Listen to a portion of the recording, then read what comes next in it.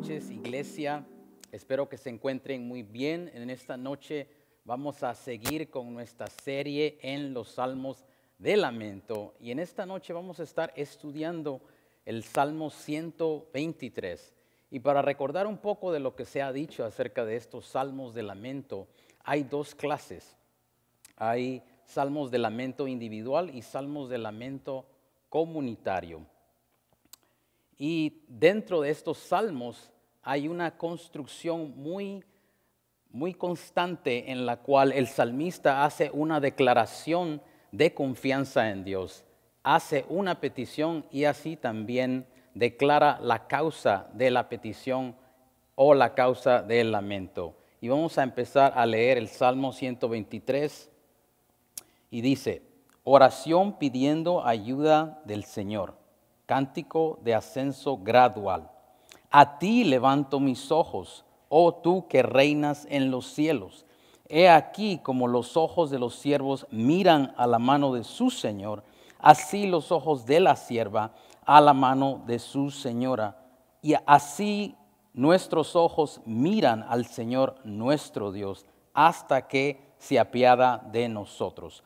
Ten piedad de nosotros, oh Señor, ten piedad de nosotros, porque muy hartos estamos de desprecio, harta en extremo está nuestra alma del escarnio de los que están en holgura y del desprecio de los soberbios.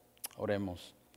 Padre Celestial, te damos gracias por tu palabra. Señor, queremos honrar tu palabra en esta noche. Señor, poniéndole atención a todo lo que tu palabra tiene que decir. El mensaje de tu palabra es clara. Espíritu Santo, ayúdanos, Señor, a abrir nuestro entendimiento a tu palabra. Ayúdame a mí, Espíritu Santo, para que yo sea únicamente un portavoz para la claridad de tu palabra. En el nombre de Cristo Jesús. Y en esta noche, como una pequeña introducción, me gustaría empezar diciendo de que para cada uno de nosotros es muy bueno que tengamos una persona ejemplar, una persona modelo en quien podemos poner nuestros ojos, especialmente cuando esta persona está disponible para ayudarnos en lo que nosotros necesitamos. Y aunque estas personas pueden estar a nuestra disposición en cualquier cosa que nosotros necesitamos, siempre va a haber un límite hasta el cual ellos pueden llegar.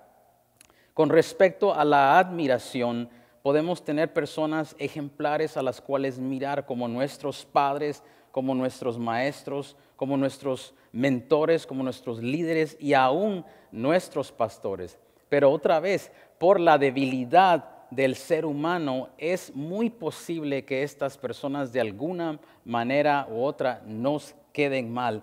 Y con esto nos topamos con la realidad que no podemos poner nuestros ojos en ellos. Y en estos tiempos difíciles, en estos tiempos de aflicción que nos encontramos, que estamos pasando, que Dios ha permitido que pasemos un tiempo de lamento, ¿en quién están puestos nuestros ojos? ¿A quién admiramos? ¿A quién admiras tú? ¿A quién contemplas?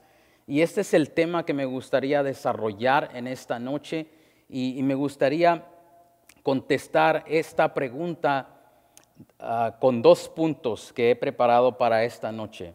Y los puntos son: contempla el poder y la misericordia de Dios, versículo 1 y 2.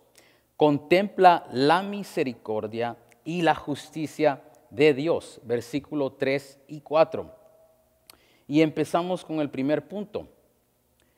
Contempla el poder de Dios, versículo 1. Aquí el salmista está declarando su confianza en Dios y dice: a ti levanto mis ojos.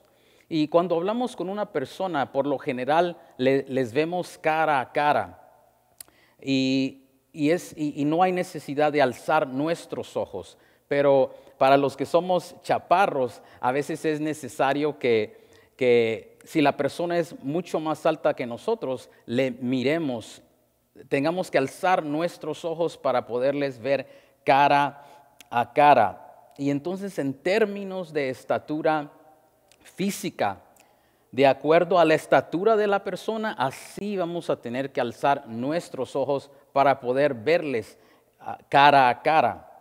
Y asimismo, en una forma similar, cuando clamamos por ayuda en oración, es muy importante saber y reconocer a quién nos estamos dirigiendo, cuál es su altura, cuál es su poder, reconocer a Dios, porque así sabemos con qué actitud debemos de venir delante de Él, con qué postura podemos venir delante de Él y también con qué clase de expectativa de respuesta a nuestra petición podemos venir.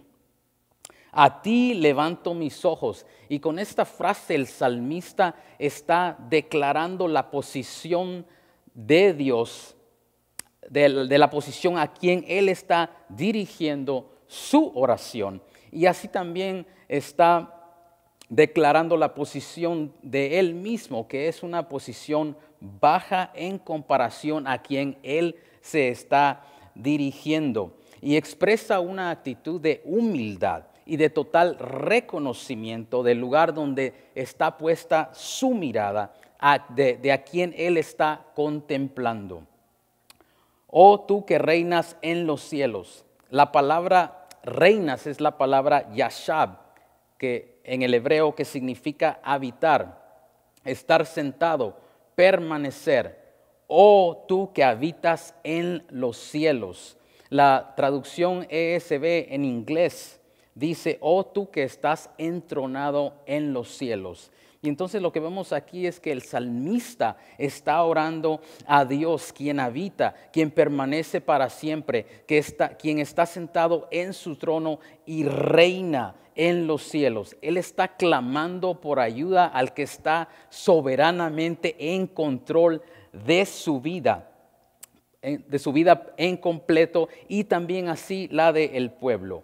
Así que cuando tú oras, mi hermano, ¿a quién te diriges? ¿A quién pides ayuda? Y el Señor Jesús en Mateo 6 da un patrón de oración a sus discípulos y les dice, orad de esta manera, Padre nuestro que estás en los cielos. Y en la oración que hace el salmista en el Salmo 123, podemos ver que es de acuerdo al patrón que Jesús les enseña a sus discípulos, de dirigirse en oración a Dios, a nuestro Padre Celestial. Y nosotros los hijos de Dios somos dirigidos por el Espíritu Santo. También nosotros dependemos en que el Espíritu Santo nos enseñe a orar como debemos. También el Espíritu Santo es por el cual nosotros clamamos Abba, Padre. Así que cuando los hijos de Dios, cuando nosotros oramos, sabemos muy bien a quién nos estamos dirigiendo. No, solamente nos podemos estar dirigiendo a nuestro Dios y Padre Celestial. Así que, querido amigo y oyente, otra vez va la pregunta para ti. ¿A quién oras y en quién están puestos tus ojos, puestos por ayuda?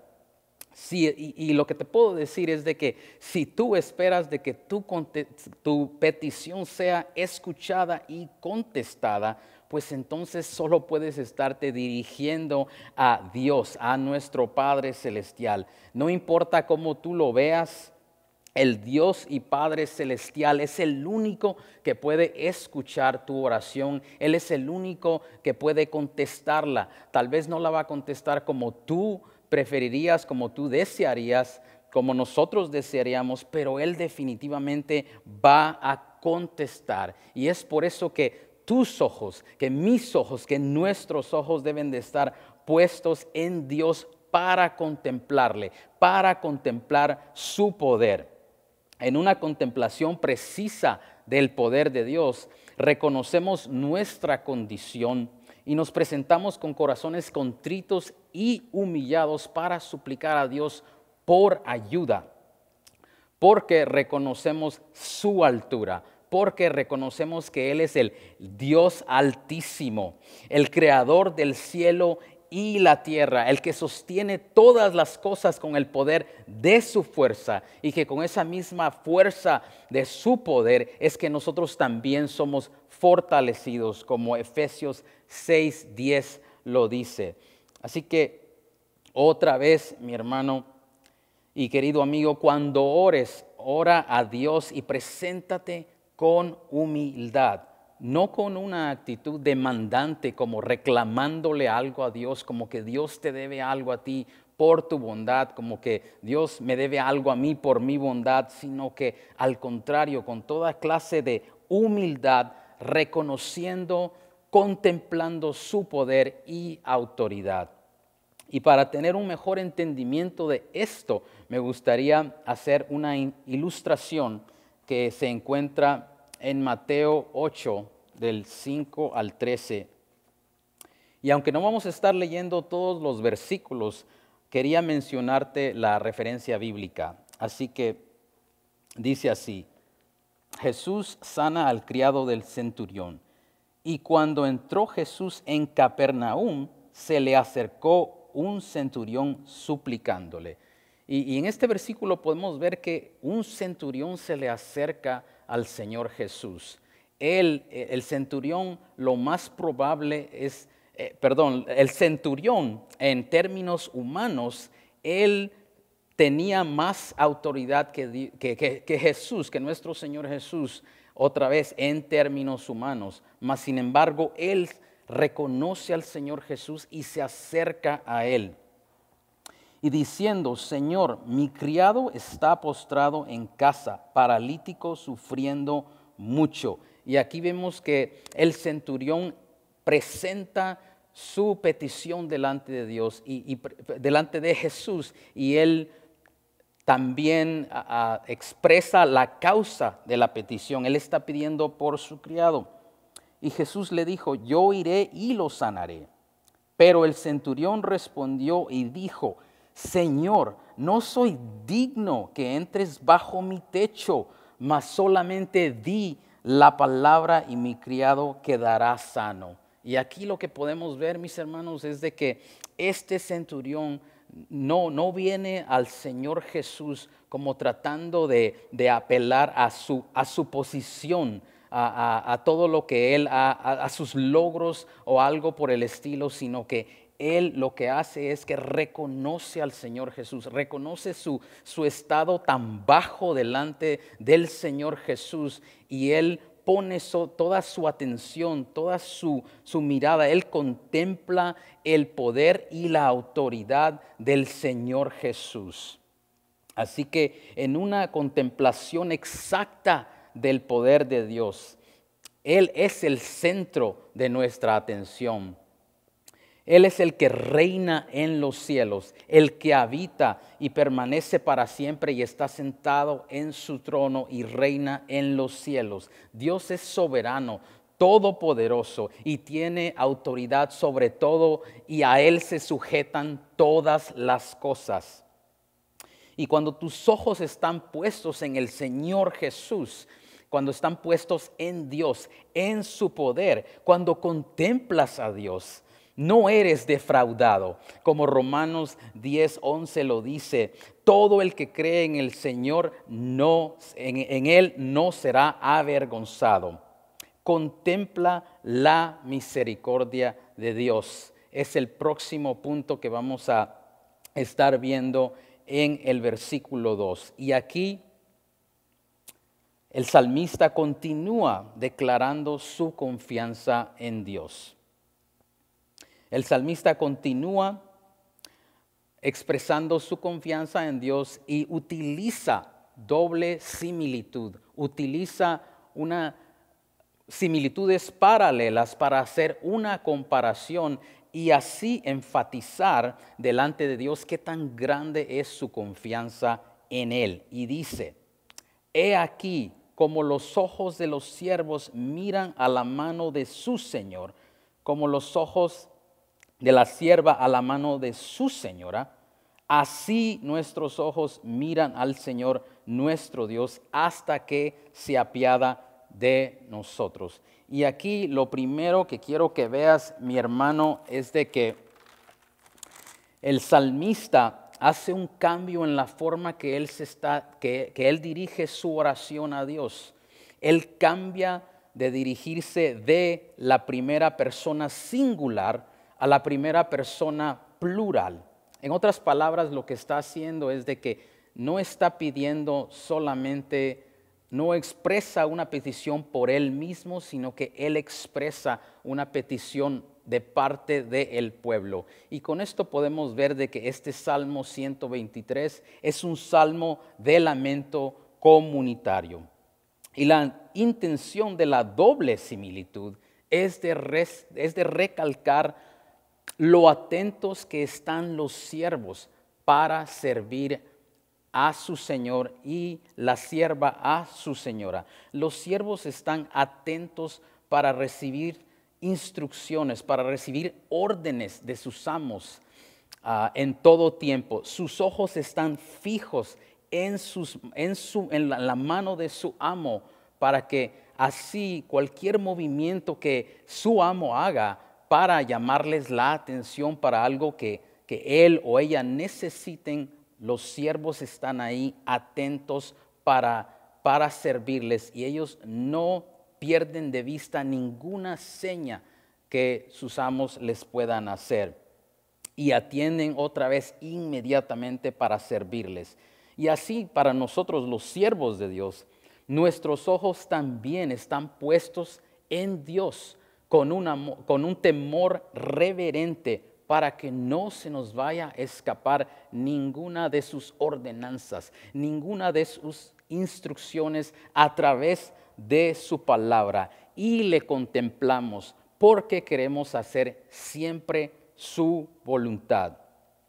Pero lo que quiero que notes en realidad es de que la prontitud con la que un siervo mira atentamente y sirve a su señor, y la sierva a su señora, en realidad no está siendo comparado con la prontitud que el pueblo de Dios mira y sirve a Dios, sino que es comparada en cómo el pueblo de Dios contempla y constantemente espera en Dios, sin desistir hasta que Dios se apiada y muestra su misericordia.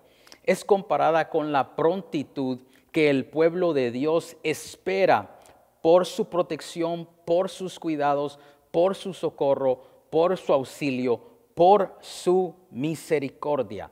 El pueblo de Dios mira y contempla a Dios con ojos de esperanza, en una contemplación adecuada de la misericordia de Dios.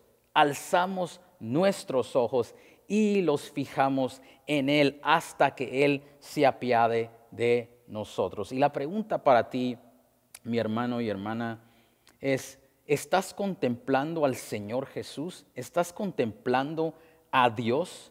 ¿Te has hecho tú mismo la pregunta que se hace el salmista en el Salmo 121 cuando dice: ¿de dónde vendrá mi socorro? Y si tú eres un hijo de Dios, la respuesta es solo una: mi socorro, tu socorro viene del Señor que hizo los cielos y la tierra.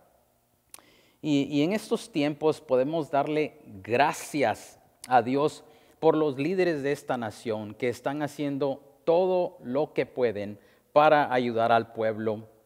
Por lo menos han dado órdenes de quedarse en casa para así evitar que el virus que nos está atacando en estos tiempos se continúe regando. También así han ayudado económicamente al pueblo, aunque no a todos, desafortunadamente, y a las personas que se han quedado sin trabajo. Esta ayuda en realidad que han dado no ha sido suficiente. Y otra vez nos topamos con la limitación del ser humano, y nuestros ojos en realidad no pueden estar puestos en ellos, en el ser humano. Entonces, la pregunta, otra vez: ¿están tus ojos de esperanza puestos en el Señor Jesús? ¿Qué tan fijos están tus ojos puestos en Dios? ¿Qué tanto esperas en Dios? Y el salmista aquí dice, hasta que se apiade de nosotros. Y el punto es, no vamos a parar de confiar en Dios. No importa qué tanto tiempo haya pasado ya, no importa qué tanto tiempo tengamos que esperar, nuestros ojos están puestos en Él únicamente y nuestros ojos están fijos solamente en Él para contemplar su misericordia. Y el mensaje de la palabra es claro para mí y para ti, mi hermano. Pase lo que pase, no pares de mirar fijamente a Dios, así como a los siervos de los cuales habla el Salmo 123, nada les distrae de ver la mano de su amo y de servirles fielmente. Así también a nosotros los siervos de Dios, al pueblo de Dios, nada nos distrae de ver a Dios, ni la peor de las circunstancias. Y no desistimos de contemplar su misericordia. No paramos de confiar en Dios porque de Él viene nuestro socorro y en Él está solamente nuestra esperanza. Y así vamos a continuar con el punto número 2. Contempla la misericordia y justicia de Dios. Verso 3. Petición y causa de la petición y del lamento. Y dice así, ten piedad de nosotros, oh Señor, ten piedad de nosotros. Y otra vez empezamos con una pregunta, ¿a quién más hemos de clamar por misericordia sino solamente a Dios? ¿Qué tan necesario es orar por misericordia y en qué formas realmente lo podemos hacer? Y la verdad es que el pueblo de Dios y especialmente el mundo entero estamos en grave necesidad de la misericordia de Dios. Y una forma que podemos orar por misericordia es dando gracias por la misericordia ya recibida, porque por su misericordia Dios no nos ha dado verdaderamente como nosotros merecemos. Y esto lo podemos ver muy claramente en el Salmo 103, del 8 al 11, cuando el rey David dice, compasivo y clemente es el Señor, lento para la ira y grande en misericordia. No contenderá con nosotros para siempre, ni para siempre guardará su enojo. No nos ha tratado según nuestros pecados, ni nos ha pagado conforme a nuestras iniquidades, porque como están de altos los cielos sobre la tierra, así es de grande su misericordia para los que le temen.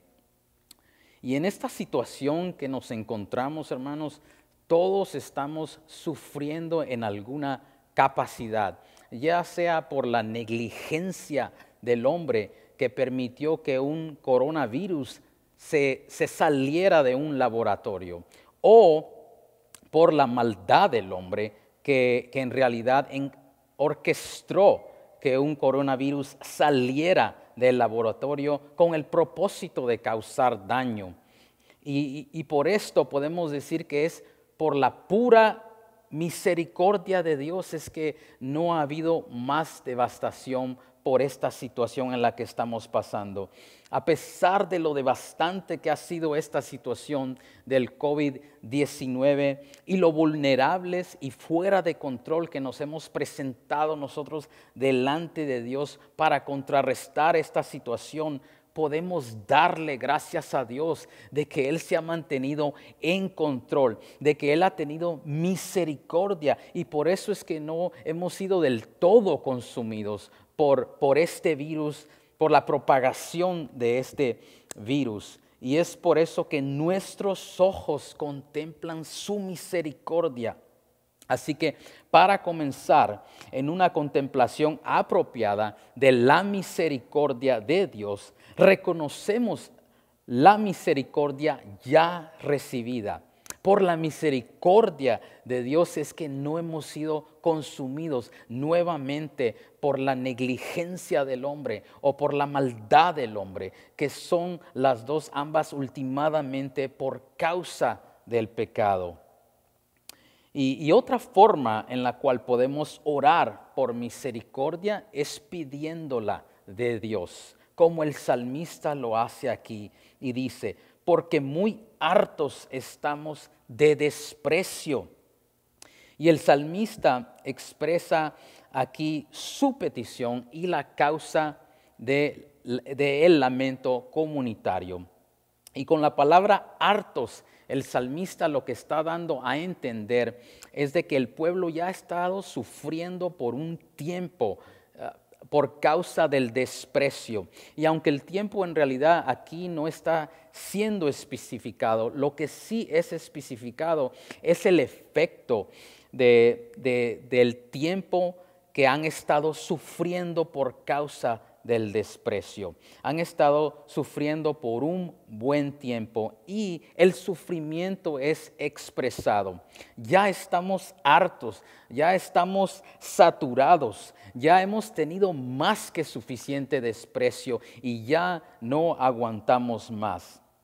Pero lo más importante de notar es que el salmista, en su reacción al sufrimiento, lo que hace es que él clama a Dios por misericordia y dice: ten piedad de nosotros. Y ahora la pregunta para nosotros es, la pregunta para ti es: ¿cómo estamos reaccionando? ¿Cómo tú estás reaccionando a la situación que estamos viviendo en estos tiempos? Y mi hermano, puede que tú y tu familia, conocidos, estén luchando para recuperarse de la enfermedad causada del virus. Puede que tú hayas sufrido pérdida de seres queridos por causa del virus. Puede que tú tengas un familiar o un amigo cercano que esté ahorita en este momento en el hospital luchando por su vida, solo ahí y sin tú poder ayudarle, sin tú poder ni siquiera visitarle, pudiendo hacer absolutamente nada porque estás fuera de control. Y también porque tal vez tú has perdido tu trabajo, tal vez recientemente también te has infectado del virus y ahora tal vez no puedes ni siquiera regresar a casa por el temor de que tu familia sea ahora infectada por el virus.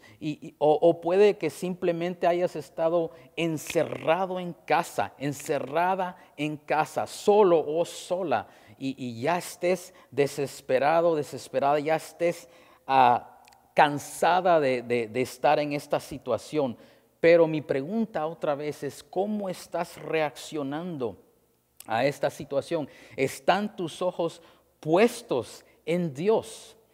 ¿Estás contemplando la misericordia de Dios durante este tiempo de aflicción, de duelo y lamento? Y con estas preguntas, mi hermano, no quiero que pienses que estoy de ninguna manera tratando de minimizar la situación en la que te puedes encontrar tú ahorita. Pero así también quiero que te des cuenta de que el salmista no está tratando de minimizar la situación que él y el pueblo están pasando. El salmista no minimiza la situación, pero al mismo tiempo no minimiza en ningún momento a Dios. El salmista expresa su aflicción delante de Dios y dice: porque muy hartos estamos de desprecio, ya estamos hasta la coronilla, no le hallamos fin a este asunto, no le hallamos solución. Pero tú eres grande, Dios, y por eso es que nuestros ojos están puestos en ti, lento para la ira y grande en misericordia. Y el salmista, en su reacción a la situación, lo que hace es de que él apela a la misericordia de Dios y lo expresa duplicando su petición y dice: ten piedad de nosotros, ten piedad de nosotros. Pero también, y mucho más importante, Él se asegura de identificar, Él se asegura de magnificar al que es grande en misericordia. Y dice, oh Señor, y entonces dice, ten piedad de nosotros, oh Señor, ten piedad. Oh Señor, ten compasión de nosotros.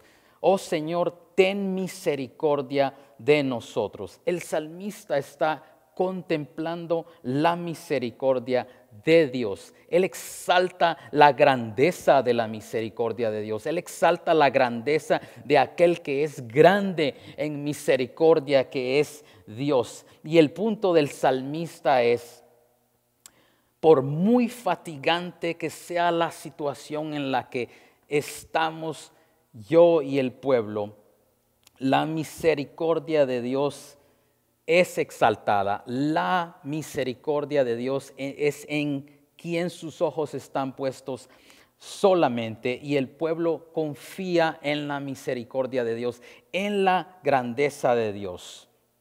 En una contemplación cabal de la misericordia de Dios, sabemos reaccionar en medio de situaciones difíciles, en medio de la aflicción. Como sus siervos, nosotros conocemos a Dios, quien es grande en misericordia, y es por eso que nosotros apelamos a su misericordia y magnificamos su misericordia de igual forma. Y continuamos con el versículo 4. Contempla la justicia de Dios. Y aquí el salmista continúa con la causa de la petición, la causa del lamento. Y dice, harta en extremo está nuestra alma del escarnio de los que están en holgura y del desprecio de los soberbios. Y nuevamente podemos ver que el salmista no está tratando de minimizar la situación, no está tratando de reprimir su quebrantamiento delante de Dios ni por la gravedad de la situación.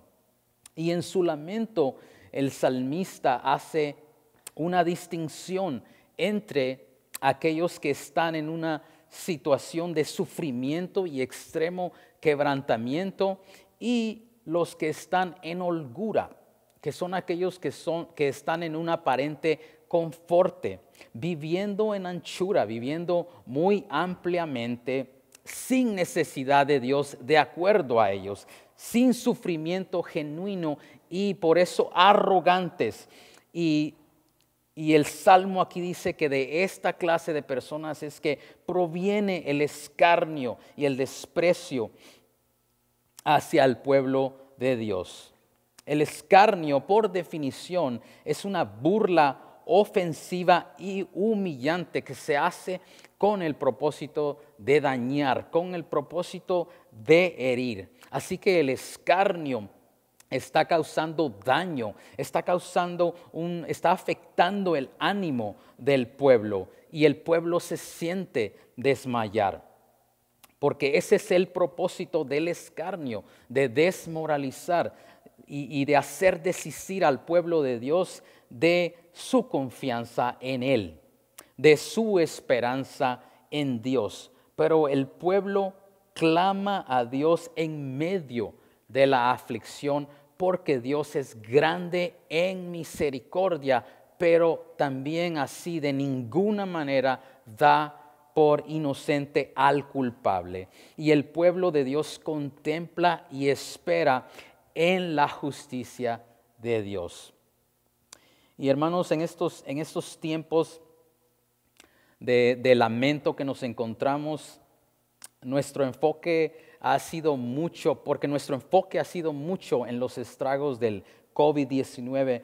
Pensamos de que el desprecio no es algo por lo que nosotros podemos estarnos lamentando, mas sin embargo hay líderes no creyentes en esta nación, como el gobernador de New York, que han despreciado a Dios públicamente, que ha despreciado a los mismos New Yorkers, que se han levantado en oración y súplica delante de Dios, en fe en Dios, que han levantado oraciones por el pueblo de New York y posiblemente por la nación entera.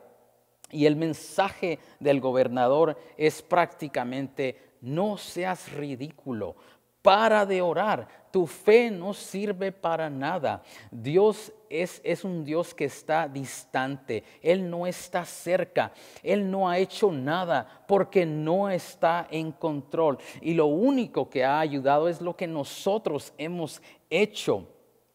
Lo único que ha ayudado son los recursos que nosotros tenemos disponibles y los recursos que nosotros hemos buscado. ¿Quién es el Señor para que yo escuche su voz, para que yo me someta a Él y le obedezca? Y yo creo que estas palabras son muy conocidas para nosotros, son las palabras arrogantes y desafiantes de Faraón delante de Dios. El mundo no creyente no quiere reconocer a Dios, no quiere honrar a Dios y no quiere darle gracias a Dios, como Romanos 1 lo dice. Para el salmista y el pueblo, el escarnio viene de personas que están en tanta comodidad que piensan que no necesitan a Dios. Personas que están muy confiadas en su estado social, en su posición de autoridad y los recursos que tienen disponibles a ellos. De personas que en realidad no están en circunstancias de padecimiento. Y el desprecio también proviene de los soberbios, que son los que se comportan con arrogancia, porque aparentemente ellos pueden navegar por las situaciones en las que se encuentran sin ninguna clase de problema. Y en su pensamiento ellos dicen que no necesitan a Dios y al mismo tiempo ridiculizan a los que sí están sufriendo y que su confianza está puesta en Dios. En nuestro contexto actual, los soberbios pueden ser aquellas personas que han dicho: es por mi juventud, es por la potencia de mi cuerpo que esta enfermedad no ha llegado a mí. Es por mi sistema inmunológico tan fuerte que esta enfermedad no ha llegado a mí. Yo no necesito estar tomando ninguna clase de precauciones, no necesito seguir instrucciones de distancia social. Y mi querido hermano y amigo, si tú y tu familia están si en estos tiempos difíciles tú te encuentras en realidad ileso por el virus, no están enfermos, no se han contagiado, y tal vez sí te contagiaste, pero te recuperaste, gracias a Dios. No has perdido seres queridos por causa del virus. No has perdido tu trabajo por la orden de aislamiento que se ha dado. Y si es así, reconoce a Dios en su misericordia y dale gracias. Y yo me junto contigo, y así también muchos también que no hemos sido directamente afectados, gracias a Dios. Ahora, mi hermano, si tú eres uno de los que han sido afectados por la pandemia, si tú has perdido seres queridos, si ahora tú te has contagiado y tu salud está deteriorada, si tú has perdido tu trabajo y ahora tu economía ha sido afectada y en realidad no le ves salida a la situación, no le ves un fin al asunto, y tu alma se encuentra abatida y turbada dentro de ti, y ya no puedes más, ya no aguantas más. Entonces yo te digo, mi hermano, contempla y espera en Dios, espera en su misericordia, contempla su misericordia, contempla a Dios, contempla su justicia y espera en ella. porque la palabra de Dios dice: cercano está el Señor a los quebrantados de corazón y salva a los abatidos de espíritu. Salmo 34, 18. Invoca al Señor tu Dios, invoca el nombre de Dios, porque el Señor está cerca de todos los que le invocan, de todos los que le invocan en verdad. Salmo 145, 18. Contempla su misericordia y espera en ella, pues el necesitado no será olvidado para siempre, ni la esperanza de los afligidos perecerá eternamente. Salmos 9, 18. En una contemplación correcta de la justicia de Dios, esperamos que Dios actúe conforme a su justicia. Dios está cerca y no distante. Él es el que salva. Y ahora, mi hermano, para aplicar lo que hemos estado aprendiendo en este salmo y para terminar, tú que eres parte de la iglesia, tú que eres siervo fiel de Dios, conoces a Dios, conoces su poder, reconoces su autoridad, conoces su misericordia y su gracia y has gustado de ellas. No ceses de clamar a Dios por misericordia y mantén tu mirada fija en Dios. Contempla el poder de Dios, contempla la misericordia de Dios, contempla su justicia y clama a Dios, porque sabes de que Él escucha y contesta tu petición. Él es fiel y va a estar allí para socorrerte aún hasta la hora más oscura de tu vida. Tú puedes tener la aseguranza de que Dios va a estar ahí para ayudarte, va a estar ahí para levantarte, va a estar ahí para que permanezcas fiel en su fe en Él y para que mantengas tu esperanza en Él. Y aunque tu alma se sienta abatida y turbada dentro de ti, iglesia, espera en Dios, porque has de alabarle otra vez por la salvación de su presencia, como lo dice el Salmo 42. Y también así como su iglesia, nosotros debemos de aprender a orar. Debemos de poner nuestra mirada en la autoridad de Dios cuando estamos orando. Y yo creo, hermanos, que muchas veces nosotros nos esforzamos en ser fluidos en nuestra oración, en definitivamente declarar su palabra y muchas otras cosas que hacemos para mejorar nuestra oración. Y así como el salmista también, él expresa delante de Dios una calidad de palabras, un lujo de palabras, pero lo hace para expresar delante de Dios qué tan grande es su confianza en Él, porque su mirada está en Él. Y esto es lo que nosotros tenemos que aprender, hermanos, que nuestra oración no se trata de qué tan bien estamos haciendo, aunque definitivamente la palabra de Dios nos dice que debemos de orar sin cesar. Así que si lo vamos a hacer sin cesar en todo tiempo, pues entonces hemos de aprender a orar. Y como el pastor Andrés lo estaba mencionando la semana pasada, él dijo que la oración es un arte en el cual los salmistas se esmeraban en invertir. Y así nosotros también hemos de invertir como iglesia en orar sin cesar, sin desmayar, sin desistir. Y mis hermanos, nosotros en realidad ya queremos que toda esta situación del COVID se cese. Y nuestro deseo en realidad es de que una vacuna sea encontrada, sea descubierta para detener el virus. Pero así también no queremos que personas sigan sufriendo por causa del problema del pecado, por causa de la negligencia y la maldad del corazón del hombre. No queremos que personas sigan muriendo en sus pecados. El pecado de no creer en Dios, el pecado de no querer honrarle como a Dios, pecado de no darle gracias.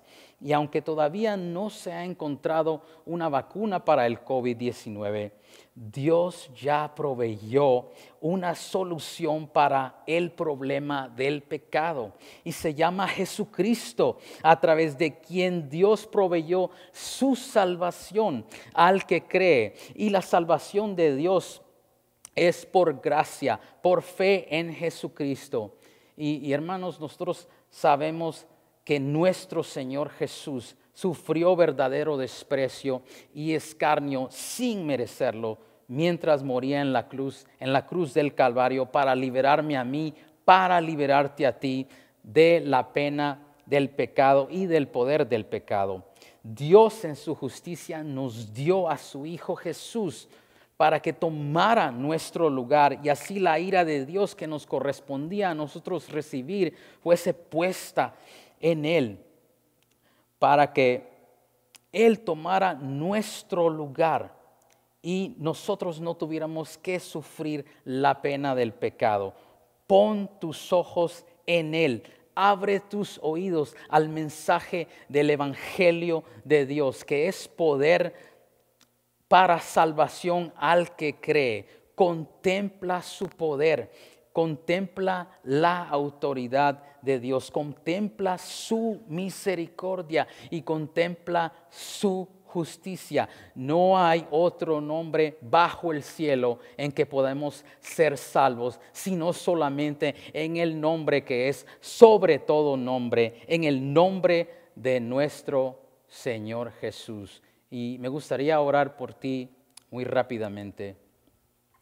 Padre Celestial, gracias te damos, Señor, en esta noche, porque tu palabra es clara, Señor, en que nosotros debemos de contemplarte a ti, debemos de reconocerte a ti, Señor, en tu poder, en tu autoridad, en tu misericordia y en tu justicia. Señor, gracias porque sabemos de que en tus manos estamos, Señor, en estas situaciones que mis hermanos están pasando. Señor, sabemos, apelamos a tu misericordia, apelamos a tu justicia y esperamos en ti. Clamamos a ti porque sabemos de que tú respondes, de que tú contestas y lo haces conforme a tu justicia. En el nombre de Cristo Jesús.